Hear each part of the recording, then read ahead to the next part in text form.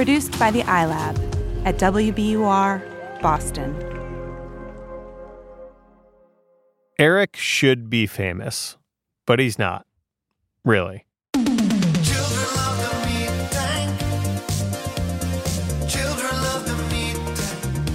I'm Eric Helwig. My internet persona is Hot Dad, and I make what I describe as emotional comedy music. Not famous, should be famous, maybe. His creative output on YouTube is impressive in its own special way. And Eric is kind of a special guy. I have these songs that are, I feel like pretty heartfelt about like really stupid topics, but then I just like extremes ultimately.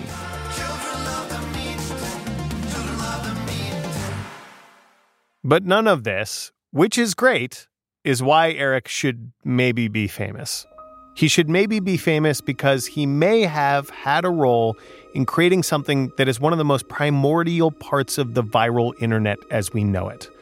And when we say primordial, we mean like, without this thing, the idea of things going viral online would be fundamentally different. And Eric was there at the beginning. We think. It's hard to tell. There are other theories of how this slice of the internet came about and who invented it. But Eric has a story, and he has a record of what happened. And the timing is intriguing. That's all he's saying. I didn't claim to create it. I just claim that I have documented evidence of me doing it as a prank, months before it became a thing, which to me felt like obviously a bizarre coincidence. A bizarre coincidence or the beginning of something. 15 years ago, when Eric was a bored college kid in Michigan. So I'm living at home with my parents, and all my friends were like grades below me by that point. I don't know. We were just like a bunch of obviously kids in late teens and stuff, just hanging out and coming up with funny things to say and do and stuff like that. One of those funny things to say or do, for Eric and his friends at least, was to make prank calls. I mean, it was kind of the classic, I hate the jocks thing. And so we all just kind of grew up in that mindset. And there was this call-in show called the Post-Game Show. 673-6103. You want to show your school spirit, give a shout-out, whatever it is. You're on the Post-Game Show. Hi. Do you have Every Friday night after all the games, people would just call in and just be like, my son Trevor did great tonight. Thank you, Trevor. And then they'd say, thank you for your call. Like just nobody said anything. They'd call in and, like a bunch of girls would cheer together. They'd say, go USA. We're going to send the S. We better be. There's this this consolidated school district called the Unionville Sebring area, and it was called USA. So that was like our original prank call, was to call in and say, go Soviet Union. My brother did a call where he was complaining about a pair of khakis that he bought at Kohl's. It was like stuff like that. You're on the Post-Game Show. Hello, I am a fortune teller, and I see a giant party sub in your future. Goodbye. What? Eric wasn't usually the prank call antagonist, though. I guess I'm too timid to do those kinds of things and that kind of stuff. But one night, Eric and his buddies are at his house, and he's up. And he has this idea. He's been listening to a song on repeat recently. As a musician himself, he's been kind of obsessed with it. I was just super fixated on that song at the time. It's like maximum 80s in a way that like a lot of things are, 80s, but that is just like turgid 80s. Like it couldn't be more 80s than that. But I just remember I had Winamp open and immediately, hoisting the phone up to the speaker. If you don't know Winamp, think of it as Spotify in 2006 or something, playing music from your computer. And Eric had this one song that had been on repeat, queued up to what he thought was the key moment. So, I mean, it's gonna make you understand. And then that's when it kicks in. You're on the Post-Game Show. Yeah. Busting some jams out.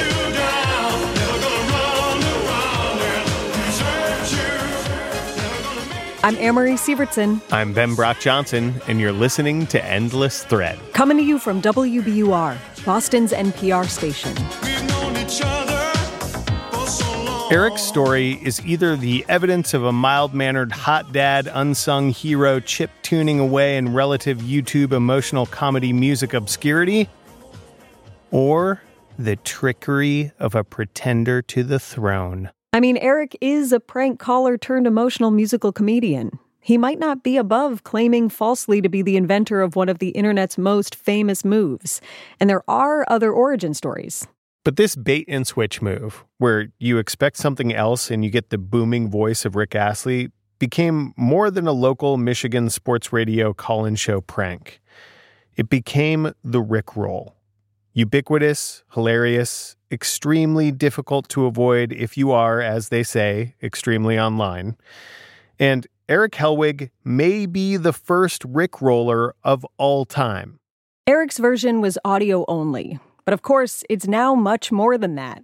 It's a full-on meme, a classic one, usually video edited together.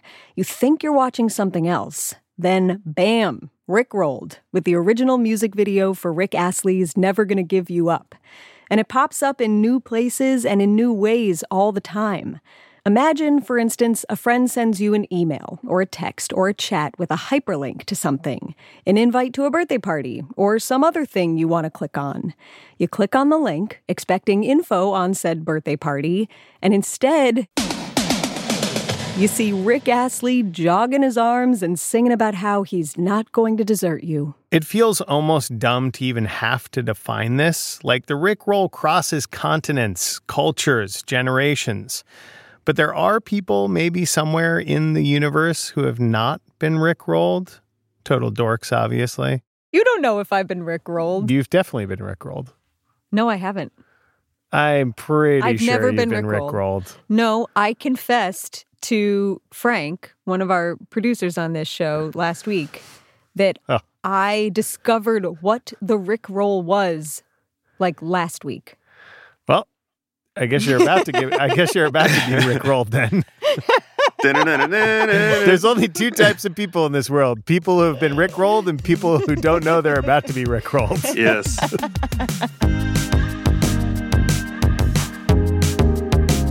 23-year-old Newport, Rhode Island resident Harrison Renshaw, who we're now talking to, has definitely been Rickrolled. Even though the math suggests he was about 8 years old when the Rickroll started trending. Did you get Rickrolled? Is that how you learned? I'm sure I got Rickrolled and didn't understand what it was at the time. That's definitely your first Rickroll. You don't know that you've been Rickrolled. Right. It's a confusing, who is this? Why is this man in this abandoned house singing this strange song? It was confusing more than anything, I imagine. Harrison is also a bit of a YouTuber, albeit much younger than our supposed Rickroll inventor, Eric. I am a child of the internet, growing up with YouTube, basically. Harrison is great at going down the rabbit hole on specific topics, like how the chorus bookends of Old Town Road by Lil Nas X are perfectly designed to convince you to play the song again and again. But one of Harrison's biggest obsessions and one of his biggest videos ever traces the history and origins of the Rickroll. It's called The Story of the Best Meme Ever, and it includes what he calls the 4 key events that made the Rickroll blow up. Number 1, in 2005, there was an episode of It's Always Sunny called Charlie Has Cancer.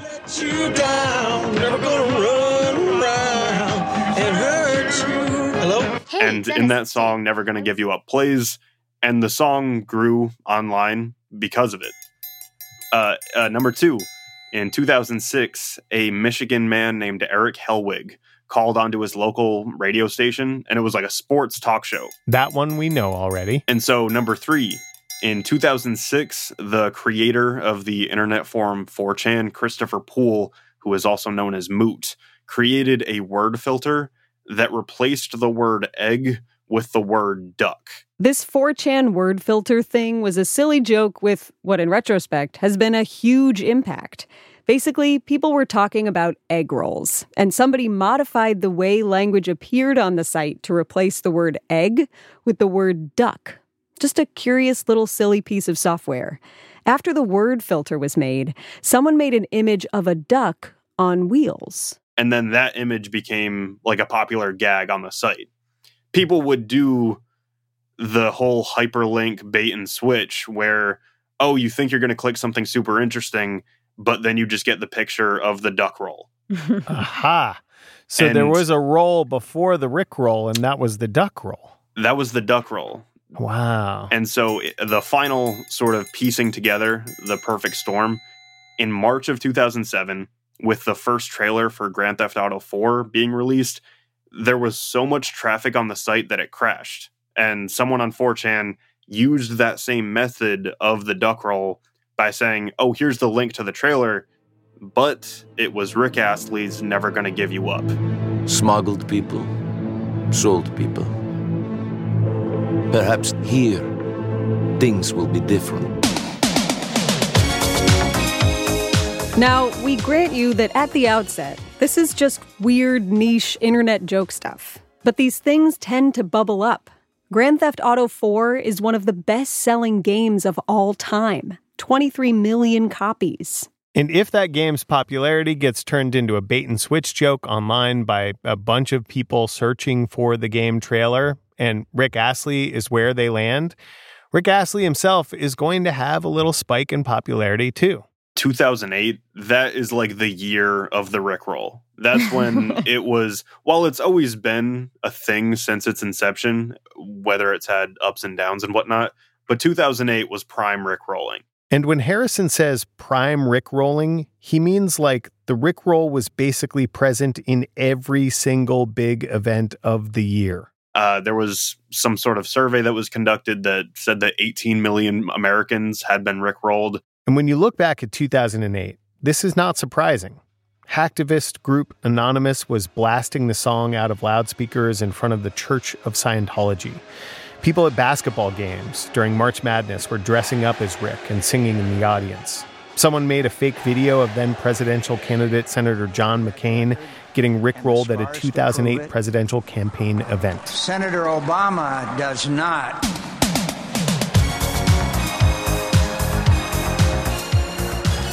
And Rick himself rickrolled the Macy's Thanksgiving Day Parade. Companies got in on it too. YouTube had the entire homepage do a bait and switch, with every video linking back to the video. No, what? Oh, fuck off. Oh, for goodness sake, stop! And then, maybe the ultimate troll of 2008, the MTV European Music Awards had a ridiculous award that year for Best Act Ever.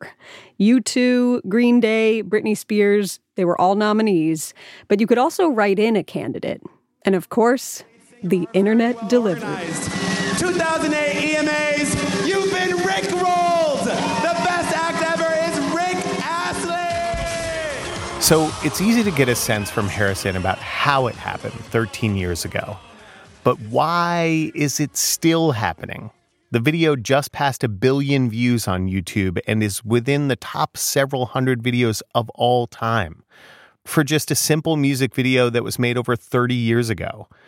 Kids who are just kids are rickrolling each other all the time, still. Like in middle school Google Docs and university links to online coursework. A rickroll was one of the top posts on Reddit practically last week. In fact, there's a new version among the top posts almost every week. In meme years, this should basically be an antiquity, but it's still very much around. How did this granddaddy of internet memes get such staying power? It can't just be internet chaos theory, right? There has to be more there. There's something irresistible about the song. The video, too, with its happy dude dancing his butt off in what appears to be an abandoned warehouse, church, bar thing, staring deeply into your eyes. Can you really deny him? And in this regard, Harrison is kind of like Eric. Are you a fan? Of Rick Astley? Yeah, have you become a fan? Oh, that's an incredible song. That song is wonderful. I'm a huge fan of the song. Why? I mean, I'm a big 80s pop music guy anyway. I think the drama and theatrics of it, it's infectious. You want to sing along to it. It makes you feel kind of silly, but that's the charm of it at the same time. So where did that charm come from? We'll tell you in a minute.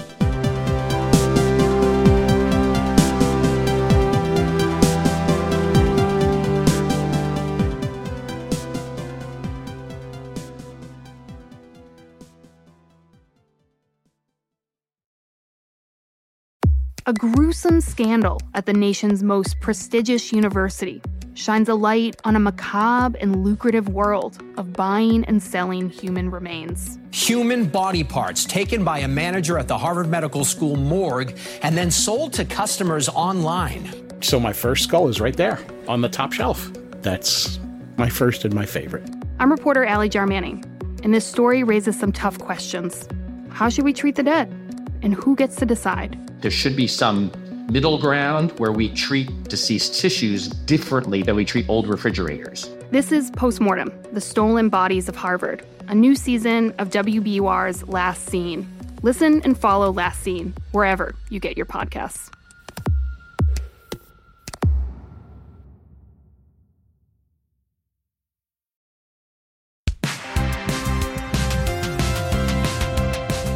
In our journey to understand not just how the Rickroll came to be, but also why it came to be, Ben and I are now talking to someone who was there when it came to be.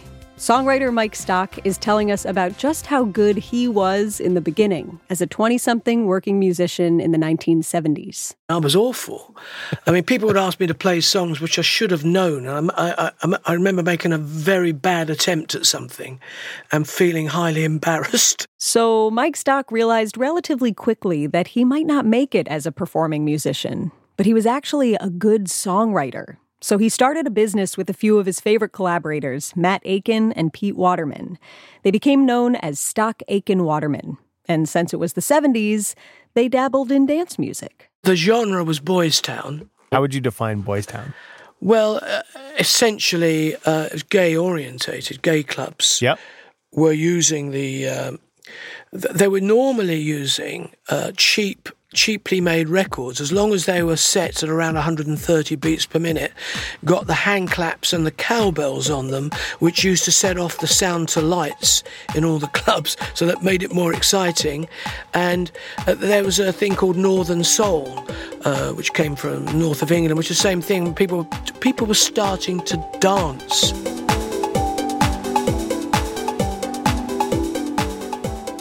I mean, one of the songs, the opening lines in one of our number one songs in the UK by Mel and Kim is "It's our occupation, we're a dancing nation," and that's what I thought we were aiming at. It's our occupation, we're a dancing nation. Stock Aiken Waterman were getting work in the Boys Town genre, but they weren't getting it on the radio yet, really. The way to popularity and more work with more artists was to have one of your records go big in the dance clubs. Which started happening with Stock and his partners in the early 1980s, starting with a band called Dead or Alive.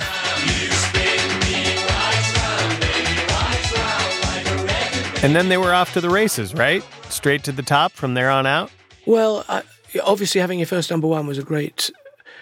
that was a big thrill. But the main thing that happened was that the phones stopped ringing. There are a lot of ways to explain this, but Mike kind of boils it down to one theory. More underground artists they'd been working with thought they'd gone fully mainstream. And the mainstream thought... all they can do is that dastardly high-energy gay music. Or... Interesting. That's the way it is. So, the recently supposedly wildly successful songwriting trio Stock Aiken Waterman got a little concerned. There's me, Matt and Pete sitting in our studio saying, well, what are we going to do next? We're number one. Well, let's invent something. Let's do something now. What they did is start to work with unknowns. Backup singers and a kid who had just started interning at their working studio, apprenticing. Was it a fellowship? Mike had a specific phrase. T-boy, he got my sandwiches. I know he doesn't like that, but we were waiting. T-boy? Yeah, we were waiting for the opportunity to work Great with him. Name. So Pete said, "Oh, I do not know what that is. Sorry." Two nations separated by a common tongue. That's us, is it? The kid was from Northern England. He was a kid still, just a teenager, and he looked way younger than he even was, like a minimum of 5 years younger. Mike's songwriting partner, Pete, had seen the kid perform in a band. Didn't like the band, liked the kid. Invited him down to be a studio assistant. And one day, they said, hey, let's give the T-Boy a chance at doing a song. They were planning on having him just do a cover of Ain't Too Proud to Beg. But then, the T-Boy, whose name was Rick, stepped up to the musical plate. When I got him on the mic and started to listen to what he was and who he was, I thought, this guy's too good for this. I was absolutely amazed. I mean, the voice that came out of him didn't sort of match his look. Yeah. And it is a strong, powerful voice he's got. It is a little hard to overstate this incongruence. If you have been rickrolled, you know what we're talking about. Whatever you think the owner of this voice looks like, he doesn't. He looks like a svelte 14-year-old still wet behind the ears. So the voice, which is already kind of magic, is extra magic. So at that point, I'd say to Matt and Pete, look, we should write him a song. So they did. Mike Stock wrote the music, Waterman suggested the title, all three of them built the lyrics around the music, and they recorded it. But Rick didn't have a label to put it out. And in the interim, it got briefly sidelined by other projects, including at least one more song you have definitely heard before. Things got busy for the songwriting trio. Months went by. Then, one day... I tell you how it worked. I came into the studio, as was my sort of routine, at 11 o'clock one morning, and one of the guys in the office, in our promotions office, was playing the song, because it'd been given to the office on a cassette or something. And I came upstairs and I thought, bloody hell, that sounds good. Crikey. I hadn't listened to it for 2 months. I thought, geez, that sounds great. And he's playing it loud, this guy in the office. And as I'm coming up the stairs, Pete Waterman's coming down the stairs, and we both stop and look at each other. We both go, blimey, what are we doing with this record? Why haven't we got this thing out? So that was the kicker for us. We suddenly heard it, as it were, out of the blue without being deeply involved with it. If you were to identify the key distinctive genetic code of the song, like the thing that makes the song, what is the thing? Well, I mean, in a simple sense, the sentiment is understandable. We always made the vocals proud of the track, loud enough to hear every single word. But on a musical level, because the chorus, we're in D, but the chorus goes into G, and if you were to play these chords now on the piano, you'll get the gist of it. You hold the chord G, and then you hold the bass of G, but you move the triad up a tone to A. So you get that tension, and that creates a real, for me, I love it, it's a musical tension that you have to resolve somehow, in our case by going to the F sharp minor and then to the B minor, and then we will resolve the second time round, not to the B minor but to the D major. So it's a structure of chords which, incidentally, subsequent to us writing it, I've heard on half a dozen hit songs. It may be true that Never Gonna Give You Up does have a particular formula that makes it work musically, or that the surprising nature of Astley's voice, coupled with his baby face in the mid-1980s, has given the song mysterious properties that have kept it in the ether this long, loved by people like Eric and Harrison, who were born full decades after the song was a hit. The music video definitely has something to do with it. Rick's casual shimmying, seemingly made up on the spot, the weird empty warehouse he's in, the outfits, double-breasted jacket over a small collared sweater, trench coat, black jeans, black turtleneck, a full-on Canadian tuxedo. But the singer himself, even with the #1 hit in the US of A, did not stick around at the top. Here's Rickroll YouTube historian Harrison again. So this is where it gets a little strange. Rick would he would sell millions of records. He had a Grammy nomination. He collabed with Elton John, and he was like rich and famous by 24. But then around that time, or a little bit after, he got really sick of the industry and didn't want all the fame. Everything was sort of too much for him. He was having this existential crisis. He wanted to raise his family. And so he called it quits. The Never Gonna Give You Up guy gave it up. He seems to have been the rarest of rarities, a purposeful one-hit wonder. Lies. He had more than one hit.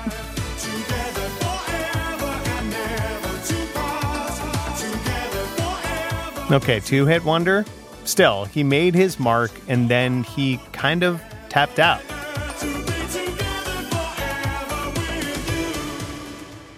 And the rest is internet history. Or rather, music history, which eventually became internet history because of a kid doing prank calls in Michigan. Or a bunch of shit posters on 4chan. Or an episode of It's Always Sunny in Philadelphia. Or all of these things. It reminds me of this thing in evolution called convergent evolution.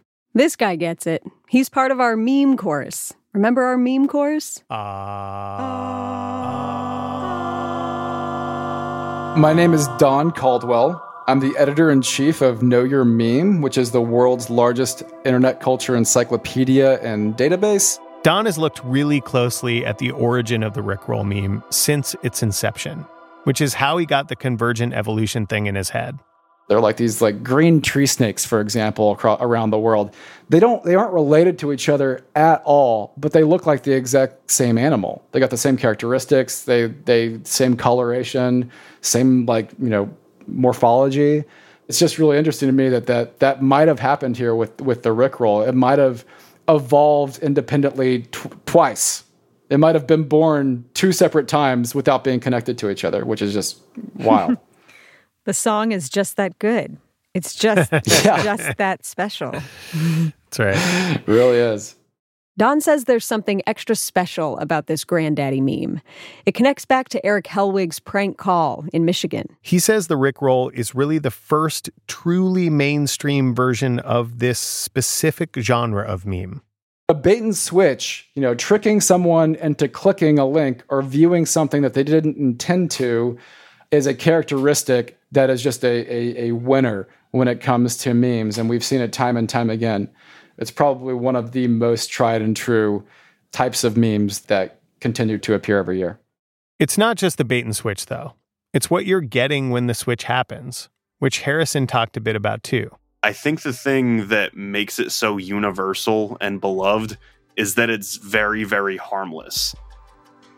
It's something that is purely fun. Nobody ever gets hurt. It's a prank, but it's not a mean prank, really. I completely agree. That's what I'm getting at, is that nobody, I don't think, has ever had extreme amounts of malice rickrolling somebody. It's always from love. Right, or felt it getting rickrolled, right? Because it's like, oh, I'm going to pull a prank on you and make you kind of want to dance a little bit and be happy. Exactly. What a nice, beautiful thing that we can do to one another. Really, the question is, how does Rick feel about it? What does it feel like to be maybe not the butt of a joke, but the punchline? I'll be honest, I find it difficult sometimes because I am the Rick in Rick Rolling, so that is a bit weird, if I'm honest, when I see it in print or see it whatever, and I think, yeah. Yes, we did. We had to. We had to get Rick. He still looks youthful. A little more craggy here and there, sure. You might say he's grown into that voice, but he's a true gem of a guy. Even if he does have some mixed feelings about his resurgence. Yeah, it's weird that. And listen, I'm not making it into a bigger thing than it is. I'm just saying it comes up in conversation a lot in my life, obviously, and therefore it's just a bit weird, What motivated you to get into music? I'm not particularly, well, I am sort of from a musical family in a way. My mum always played the piano. I didn't actually live with my mum. My mum and dad divorced. I'm the youngest of, they had 5 kids, but one passed away before I was born. And my dad had a great voice, but he never did anything with it. He used to sing around, the house and the streets of the little town I'm from. But I don't think that was my introduction to music at all. My introduction to music, to be honest, if I'm going to be really flat out honest about it, was getting out of the home that I lived in. I was brought up by my dad, and I don't think my dad was a very happy camper, to be honest. And they'd been through a lot. Obviously, losing a child is the most devastating thing I think anybody can go through as parents. And I think, I just don't think there was a lot of sunshine, really. And I think music caught me really early, where I just thought, this is a joyful place to be. And I think from that moment, that was it, really. I kind of wanted to get out of the small town that I was from, but it wasn't the town. I think it was my home upbringing, if I'm really honest. I just wanted to find some light somewhere else. Do you know what I mean? Yeah. Sure. One good thing about Rick's hometown, though, is that, according to Rick, Pete Waterman was dating a woman there. And on one of his visits to go see her, he ended up in a club where Rick Astley's band was playing. And as we said before, he liked what he heard. Not the band, just Rick. No, we heard it. We did hear a rumor. Maybe it's not a rumor, but we did talk to Mike. And he... Oh, to Mike Stock, you mean? Yes, sir. Oh, wow, fantastic. And he actually described you, and his words, not ours. He described you as being a T-boy in the studio. Is that accurate? It is accurate, and there's truth to that. And I ended up living at his flat, which was pretty bizarre because I'm kind of living in the boss's flat, but I'm also making tea for Dead or Alive while they're making the album that's got Spin Me Round on it. Rick, of course, would soon get his own hit. Did you like the song immediately? Yeah, because and I can say that with all modesty because I didn't write it. So I'm not saying, hey, it's a great song. And, I think it sort of slips people by sometimes because of the whole internet side of that, what's happened with that song. I don't think sometimes people realize how great it actually is as a crafted pop song. Do you know what I mean? It's and I can say that, like I say, because I didn't write it, I didn't produce it. I just sang the goddamn thing. Well, we have some good news for you, I think, which is that like a lot of the people that we have talked to, and we have talked to a lot of people about the song, and some of them are people who are very much of the internet generation. They're digital natives. They're people who never would have discovered it, probably, except for the internet.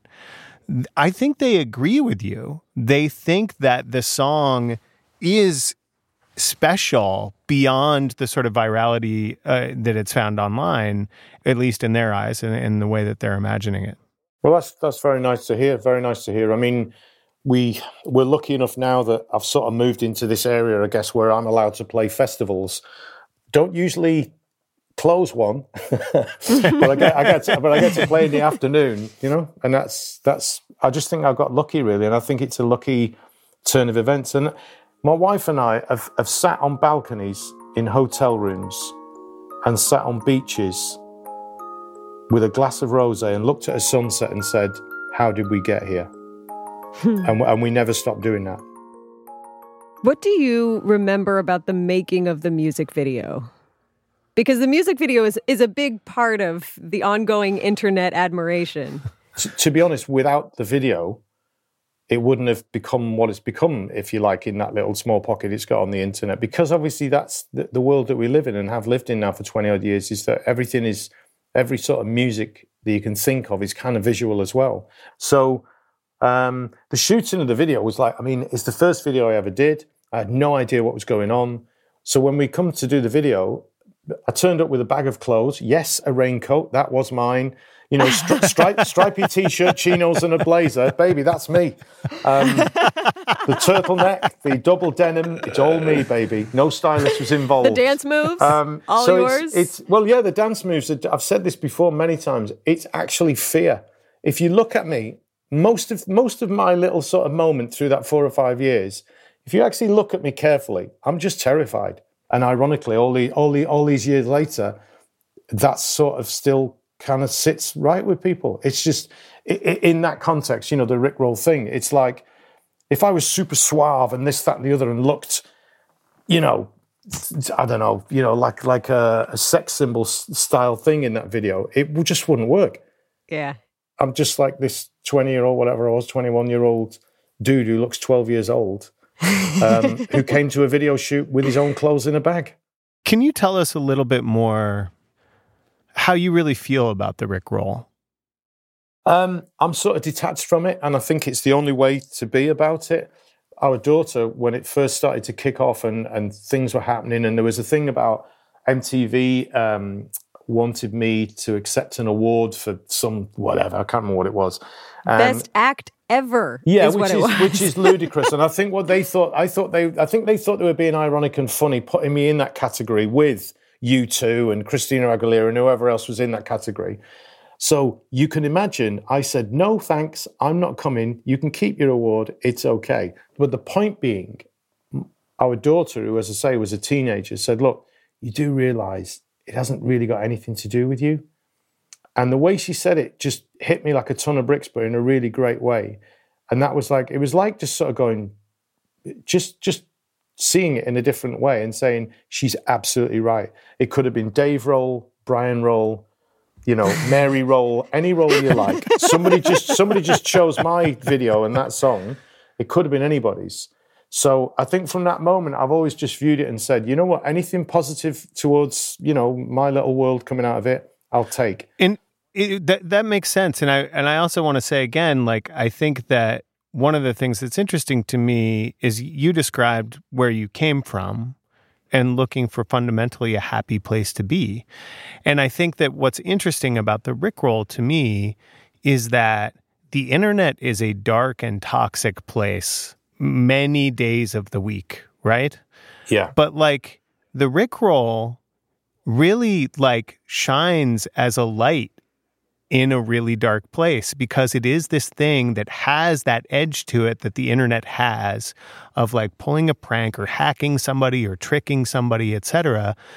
But the end of it is you singing this great song that everybody loves, and there's it's creating that joy that you talked about. Yeah. Well, you know what? You've kind of sort of put a good spin on the thought process of that, I guess, in the sense that when I was a kid, like you say, there was a black cloud in our house. There just was. And I've been searching to kind of, I'm going down metaphors now, but, just get rid of it and just do so. And I kind of think as cheesy as that video is and as kind of like cheesy and naff sometimes the 80s can be and they can look, there is also, if you can just get past that kind of like what's cool, what's not cool, then you just see it for just being fun. Do you know what I mean? And kind of like, and I think I've always searched for that. Thank you, Rick. Thank we you really so appreciate much. your time. It's been lovely. Thank you. Pleasure. Absolute pleasure.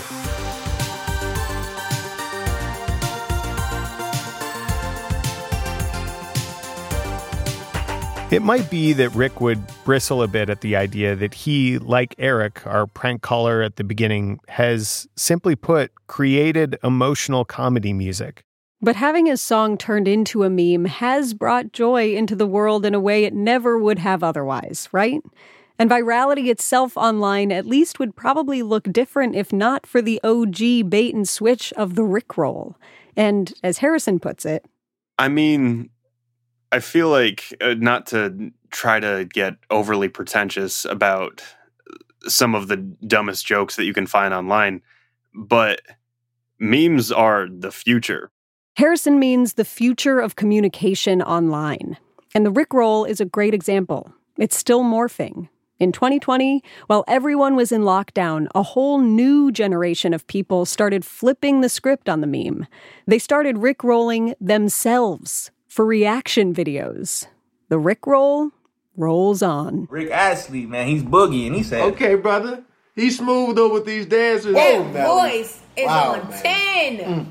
Oh my gosh. Maybe you were one of these people, searching in a terrible time for something funny on the internet. Or maybe you, like me, already know the Rickroll as this part of the internet you tip your hat to when you come across it, as a sign of respect or something. Hello, old friend. Glad you're still around to give me a chuckle, considering, everything. But whatever it is, it's great. And Rick's great. And someday you can Rickroll your grandkids. Maybe. Maybe they'll Rickroll you first. In this video, we're going to be reacting to Rick Astley. Forgive me if I say his name wrong. Never Gonna Give Up. Never Gonna Give You Up. That's the name of this video. Never heard this video before. So without further ado, let's get into it. Next up, more Rick. Yes, we have some bonus content for you in this series already, because we had a lot of extra conversations with meme people while we were reporting this series, and some of them were just too good not to share with you. Our first bonus episode is popping into your feed in a few days. It's a longer conversation with the Rick in Rickroll. After that, we'll hear about a bizarro meme involving a cat eating a salad that brought a lot of people mirth online. but to the human featured in the meme, the moment was much more serious. This could get me killed. This is not just reality TV drama. This is my real life. We'll tell that story and much more in the coming weeks, so stay tuned. Endless Thread is a production of WBUR in Boston. You should 100% be joining our email list if you want early tickets to events, swag, bonus content, pictures of Amory's keyboard or my keyboard cat. Do that by going to wbur.org/endlessthread. Also, we really, really, really want to know your nomination for the best, most real, or most underrated meme. Call us, 857-244-0338. Or better yet, record a voice memo and email it to endlessthread@wbur.org. We just might dive into the meme you tell us about, and we might use your voicemail in the show. Our meme series would be very Hello Fellow Kids without the help of our meme chorus.